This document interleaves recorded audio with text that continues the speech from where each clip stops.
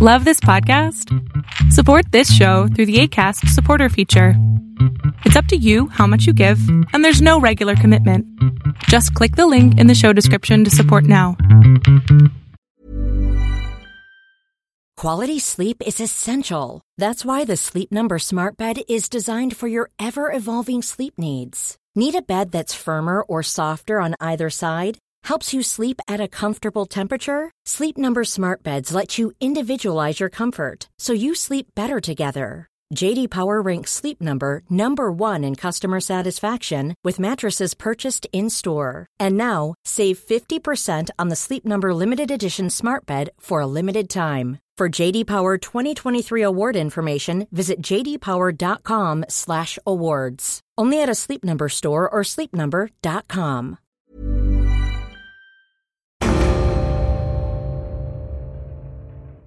Somebody with my background or anybody who served overseas couldn't help but be reminded of what it's like to go onto a base in the middle of a war zone. And, you know, the interesting aspect was this isn't a war zone. This is an hour south of Bismarck, North Dakota, in the United States.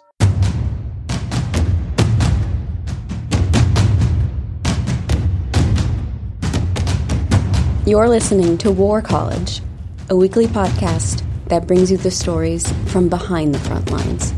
Here are your hosts.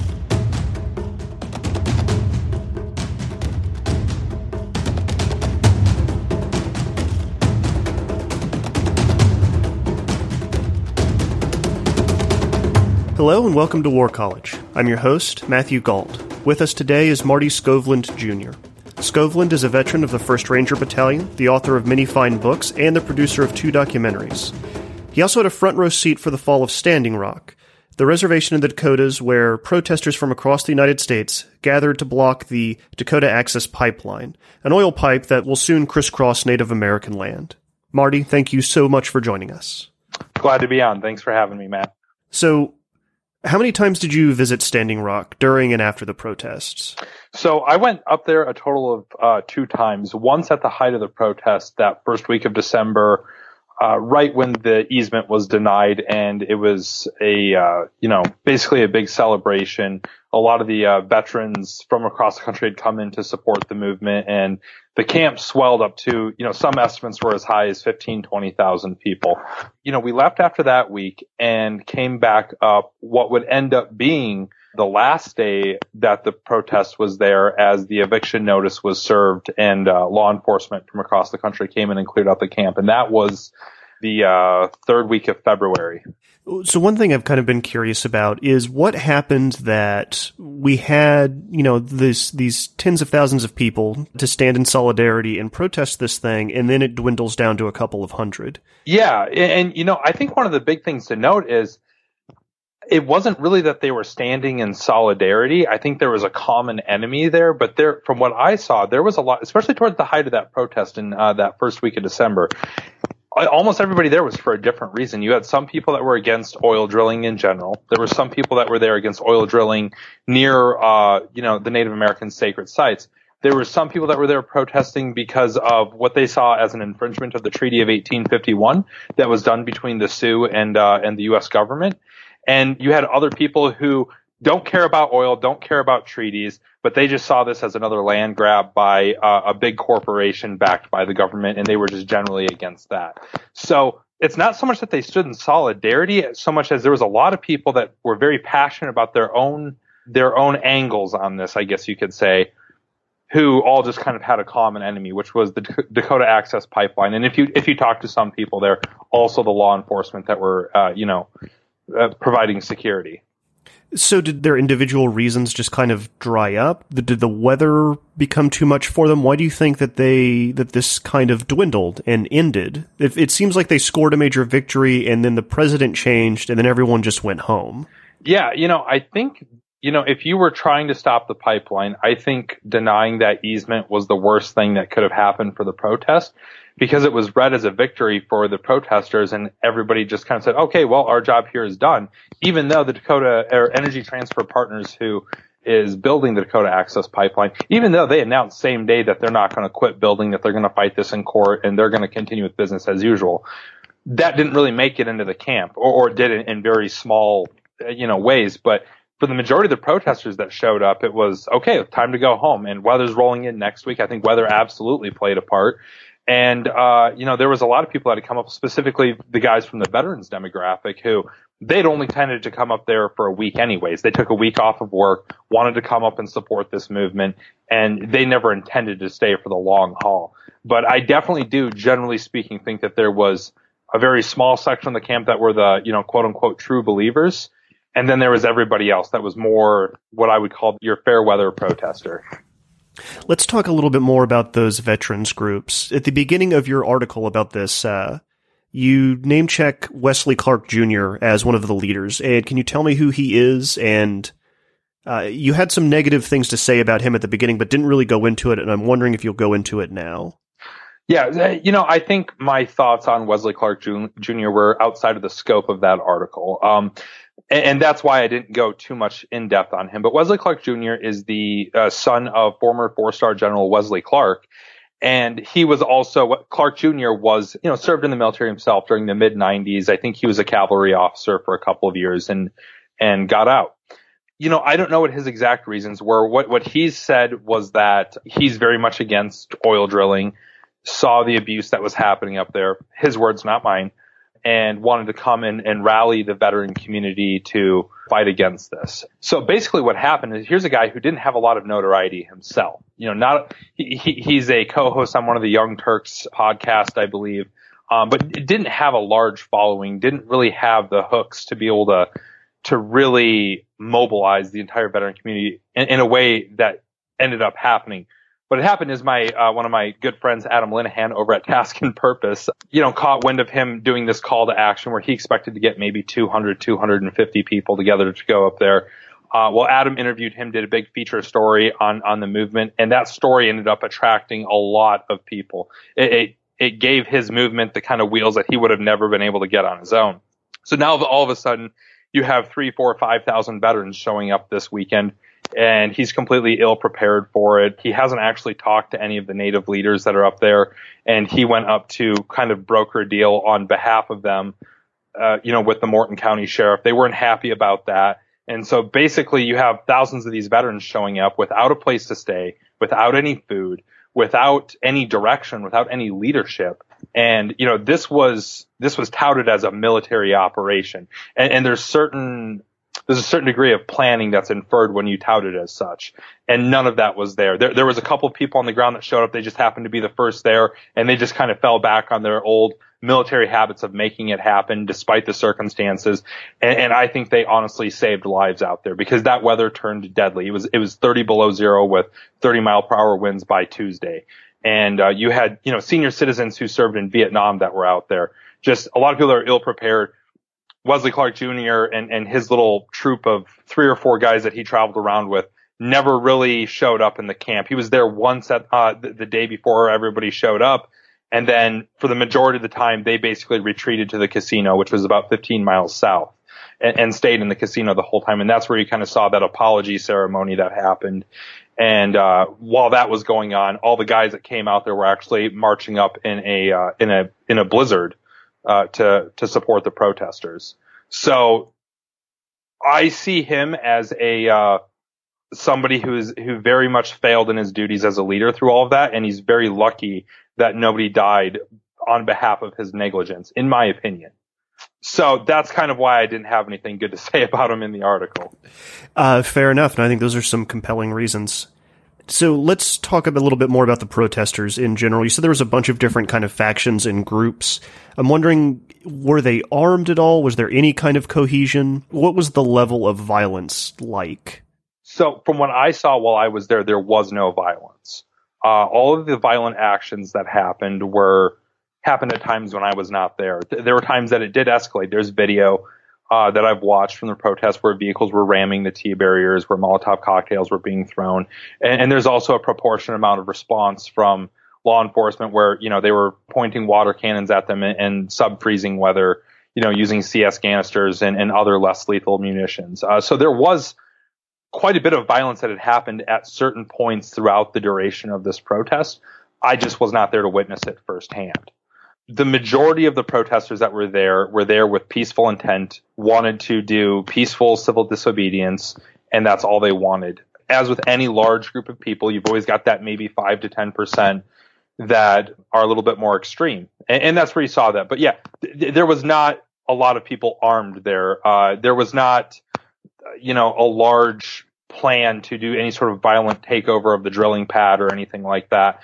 The Native American tribal leaders were all very clear about their intent to go up to the protest line, pray, and come back down. And that's what they tried to keep it as for the majority of the time. All right, what about the other side? What about the police agencies? How many different agencies were there, and how were they equipped? A lot. There were police sheriff's departments and police agencies from all over the country.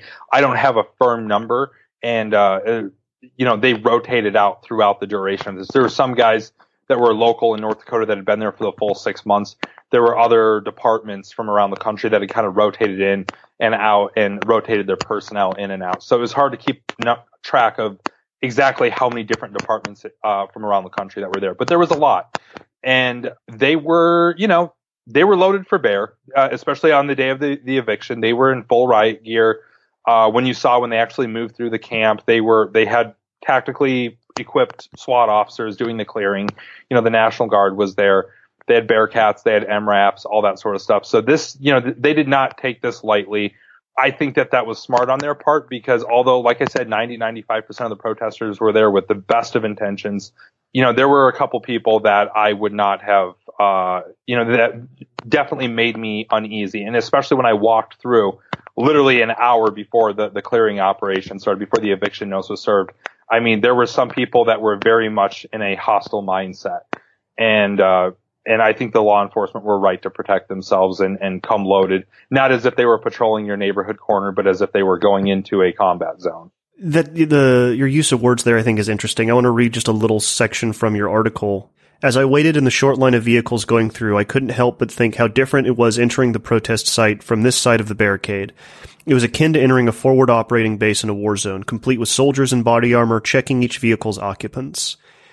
So you think that they were just being safe? Yeah, I think you have to plan for the worst, not the best in those sorts of situations. And it was very much like entering a fob. I mean, there were the T-barriers.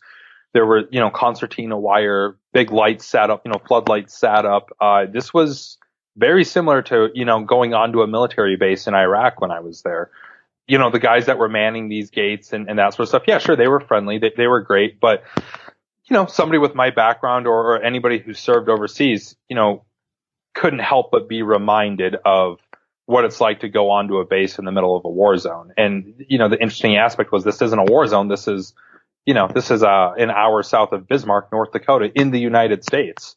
So it was a very interesting contrast. I want to kind of dig into that a little bit because you've had a lot of personal experiences. You've been to Afghanistan. You are a veteran. What does it feel like to see this kind of thing in the middle of the United States? It was weird, and I wish I had a better adjective for it. But I've seen things on fire before. I've seen things explode. I've seen what the battlefield looks like, and to kind of transpose that onto the middle of the high plains where you've got teepees and people speaking English and, American vehicles. It was weird. I've never seen anything like it before. It was like you mashed the, Custer's world and modern day America into one place, and then threw in elements of Iraq or Afghanistan in there. And I don't know how else to describe it besides it was just weird. It was almost unsettling in those final days, It was a lot different feeling when I had been there in that first week of December. It was like a large, party for more or less. People were in a good mood. They were positive, that sort of thing. Those final days, though, teepees being lit on fire, structures being lit on fire, the thick mud, some people that were acting somewhat hostile, others who were just in a, bad mood or poor mood because, of what was going on. Helicopters flying over, planes flying over. It just was so strange.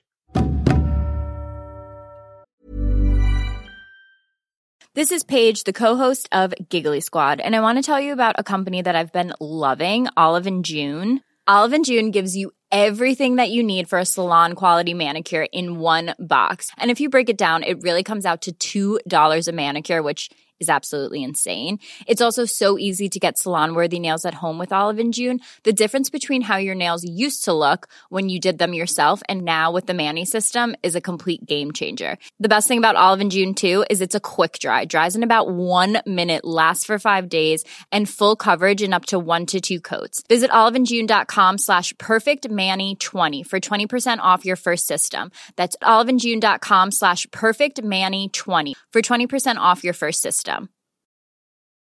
Hey, it's Ryan Reynolds, and I'm here with Keith, co-star of my upcoming film, If, only in theaters May 17th. Do you want to tell people the big news? All right, I'll do it. Sign up now and you'll get unlimited for $15 a month and 6 months of Paramount Plus Essential Plan on us. MintMobile.com/switch. Upfront payment of $45 equivalent to $15 per month. Unlimited over 40 gigabytes per month. Face lower speeds. Videos at 480p. Active Mint customers by 531.24 get 6 months of Paramount Plus Essential Plan. Auto renews after 6 months. Offer ends May 31st, 2024. Separate Paramount Plus registration required. Terms and conditions apply if rated PG.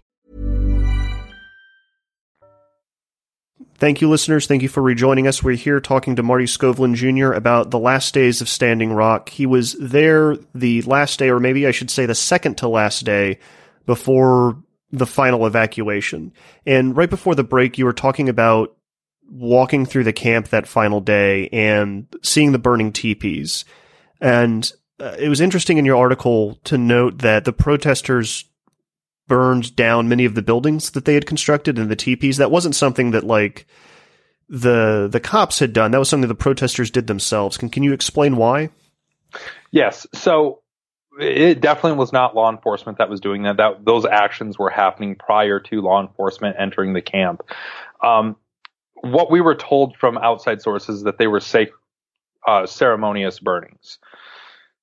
I've talked to other folks within the Native community, specifically the Sioux communities, and that seems kind of like a new thing. I don't know how long that ceremony has been around. I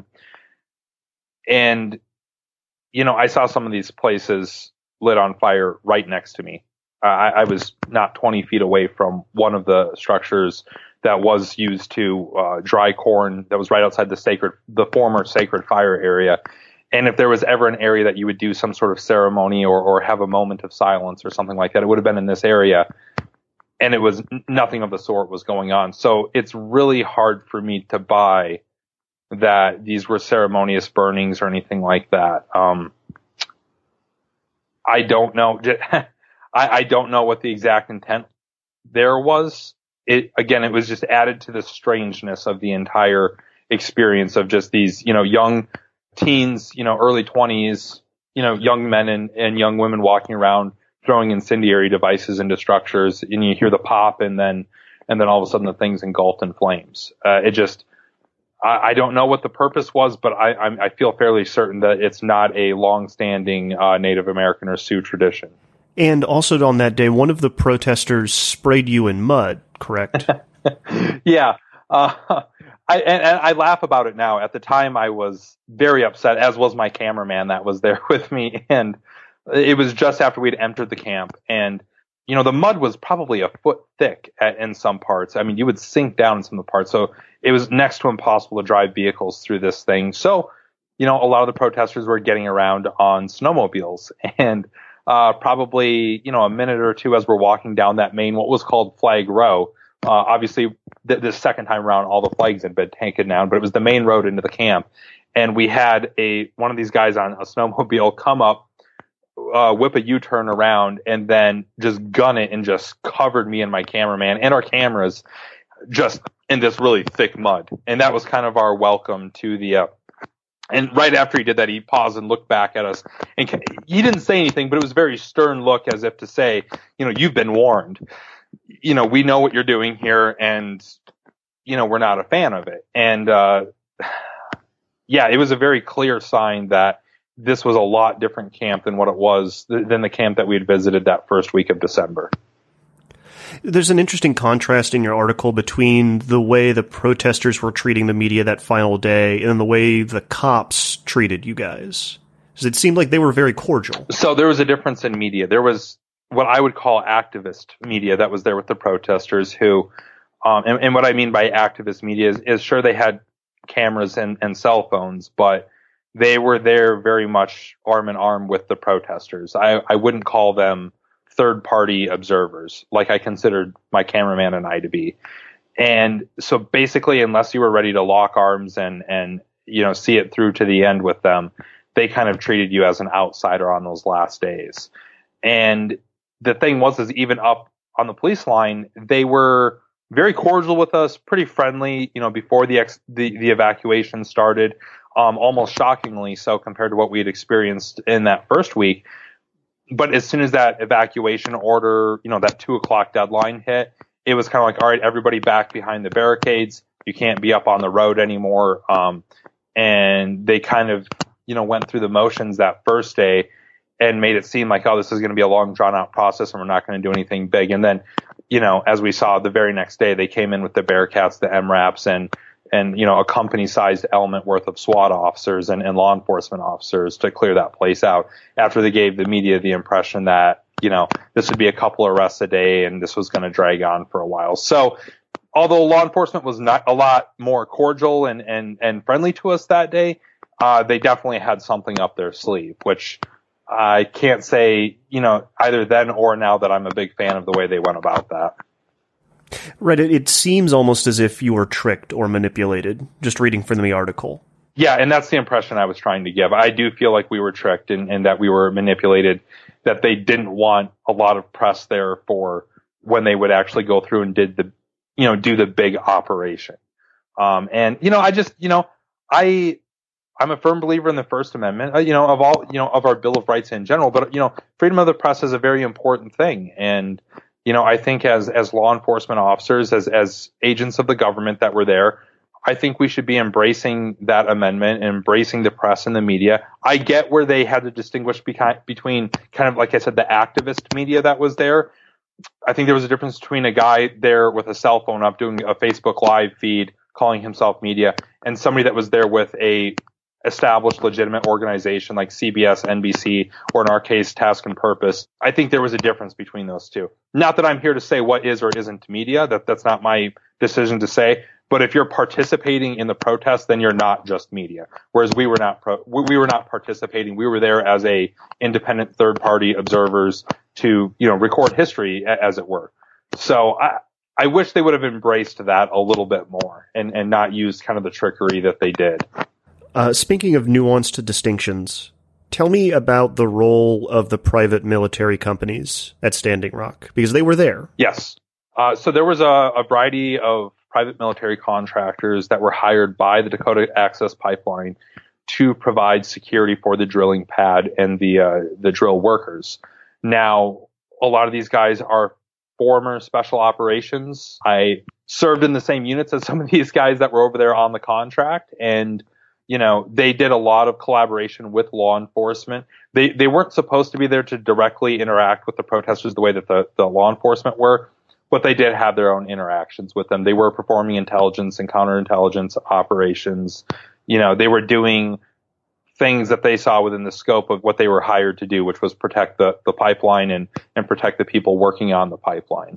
And what was their relationship like with local law enforcement? So from what I can tell in the interviews that I conducted, and this is one of the more interesting things that I uncovered, I think, was, I think their relationship started off really good because there's a lot of community between the law enforcement and military contractors, because a lot of law enforcement comes from that military background, and almost all of the military PMCs come from that background. So there's that shared bond that's there. Some of these guys went to war together. They, served in the same units. They know the same guys, all that sort of stuff. So law enforcement and private military contractors naturally drift towards each other to work with each other. The problem is by December, there were certain people with certain companies that had come in who decided to take a lot more of an aggressive approach with how things were being dealt with. And that didn't sit well with a lot of the law enforcement. And apparently there was some arguments that happened because of that. And, and as I uncovered in my research, some of the private military contracting companies aren't actually even licensed to provide security services in the state of North Dakota, which is a misdemeanor. So, I have to imagine that law enforcement knew about that. And, as much as you may be buddies and have that shared background, there's also that, well, I'm also here to enforce the law. So I think there was a little bit of a rub that started to occur in December and definitely into January between the contractors and law enforcement. What about the relationship between the contractors and the veterans protesting on the other side? Did they ever talk to each other? Was there any kind of interaction? What did they think of each other? The contractors that I talked to, I asked them that. I was like, what did you think about all these veterans coming up there? And just about every one of them said, yeah, it definitely got our attention. We if there was going to be a large influx of thousands of people potentially who have military training, that's something we obviously had to plan for and put contingencies in place for. They also had the idea in their head, and I think rightly so, that the majority of these guys probably weren't combat veterans or come from a combat arms background, that probably a lot of them came from more of the support aspect of the military. And I think that was probably an accurate assessment on their part, just for the simple fact that the majority of the military is support. The majority of the military, regardless of branch, is not combat arms. That's just the way the manning works. So that demographic was represented out there, where the actual guys who've been in combat, who've been trained in combat arms and infantry tactics, they were very much in the minority out of the group of veterans that came up there. And I think they were kind of counting on that. And again, too, the overall lack of organization that happened in that protest camp. There was no clear leadership that was there, either from Wes Clark Jr. or the tribal leadership, that it really did mitigate their efforts as far as what they could have accomplished. But they definitely got their attention. Earlier in the conversation, you had said that some of the PMCs were getting a little bit more aggressive. And I'm wondering if you could talk about that, specifically the axes and baseball bats. Yeah, so one of the companies was asked, the Dakota Access Pipeline executives had asked one of the security companies there to arm themselves with baseball bats and axe handles. Not full axes with blades, but axe handles. And they were more than happy to oblige with that. I don't think there was any significant altercations that happened from them having that, but the impression was given to them that we would like you to use these and we would like to send a clear message, because they had a lot of their equipment being damaged by protesters and things like that, and they wanted to put a stop to that. Now, of course, that is not a legal thing for them to do, to go out there with baseball bats and axe handles. As far as I could tell, there was only one altercation that potentially happened, but nobody was actually hurt. So it ended up not being a huge deal, but just the fact that Dakota Access Pipeline was asking them to escalate in such a way is very worrisome. And again, I think that probably led to some of the concern that we saw on the law enforcement side, because, hey, it doesn't matter whether you're hired to provide security or not. If you're going out there with a baseball bat or axe handle, that is, that's assault. That's aggravated assault. So that's assault with a deadly weapon, depending on how you look at it, and which jurisdiction you're abiding by. So it was a very worrisome thing. And again, it was, the fact that the company was asking them to do this, that was pretty shocking. All right. I've got kind of two final questions for you. And it starts with, a quote from your article, this time from one of the officers that was on the scene. "We're ready for this to be over. It's been a long couple months. We're proud of what we accomplished here, though. The FBI informed us that we literally rewrote the book on dealing with civil disobedience. The fact that no one has been killed is a miracle." A, do you think that they actually rewrote the book here? And B, this seemed like such a recipe for disaster. It felt like something bad was going to happen and there would be a huge pop-off of violence. Why don't you think that happened? I wish I had a good answer for that, because I was convinced of the same thing. There were at multiple points I thought, how has somebody not been killed yet? How is this not turned into an all-out, literally a battle in the literal sense? I don't know if it was the grace of God or what, but it really is a miracle, I think, that nobody was killed on either side. There was some injuries sustained on either side, on both sides, but the fact that nobody was killed is honestly shocking to me. Even to this day, I can't believe that over 6 months and as much as things escalated at times, that nobody was killed.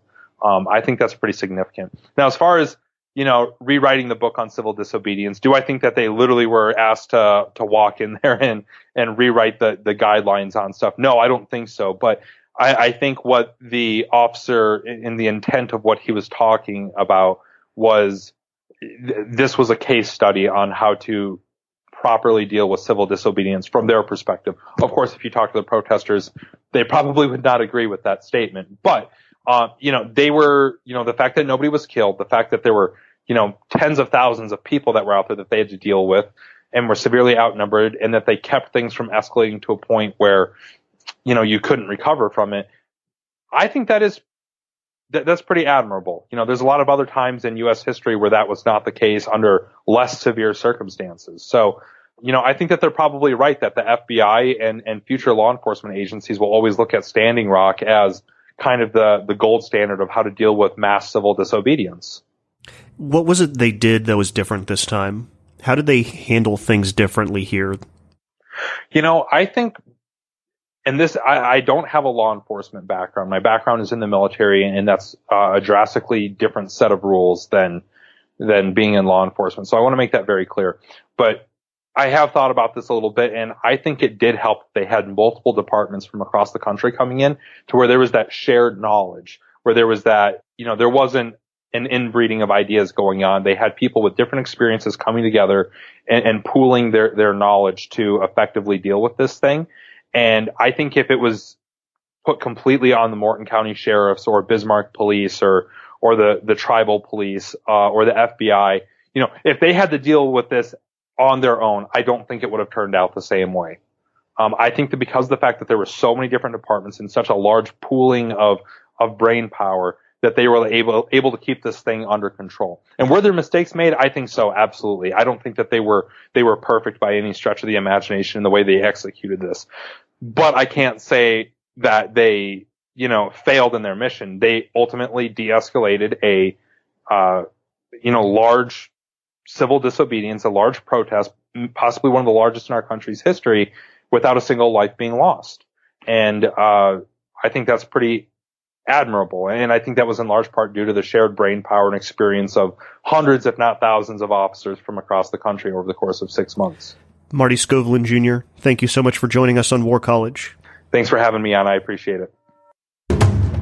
That's it for this week, War College listeners. Thank you so much for listening to an old remastered episode of the show, and for having patience as I have slowly inched the release date of the show to Monday, which is where I've wanted it to be for quite some time. With the street demonstrations over the weekend, I thought it would be instructive to look at another bit of civil resistance from our recent past. War College is me, Matthew Galt, and Kevin Odell. It was created by myself and Jason Fields. You can listen to all of our old episodes, the entire archives, pretty much anywhere fine pods are casted. We've got 2 episodes in the tank. One's about trouble in the former Islamic State. The other's about trouble at home. That's next week on War College. Stay safe until then.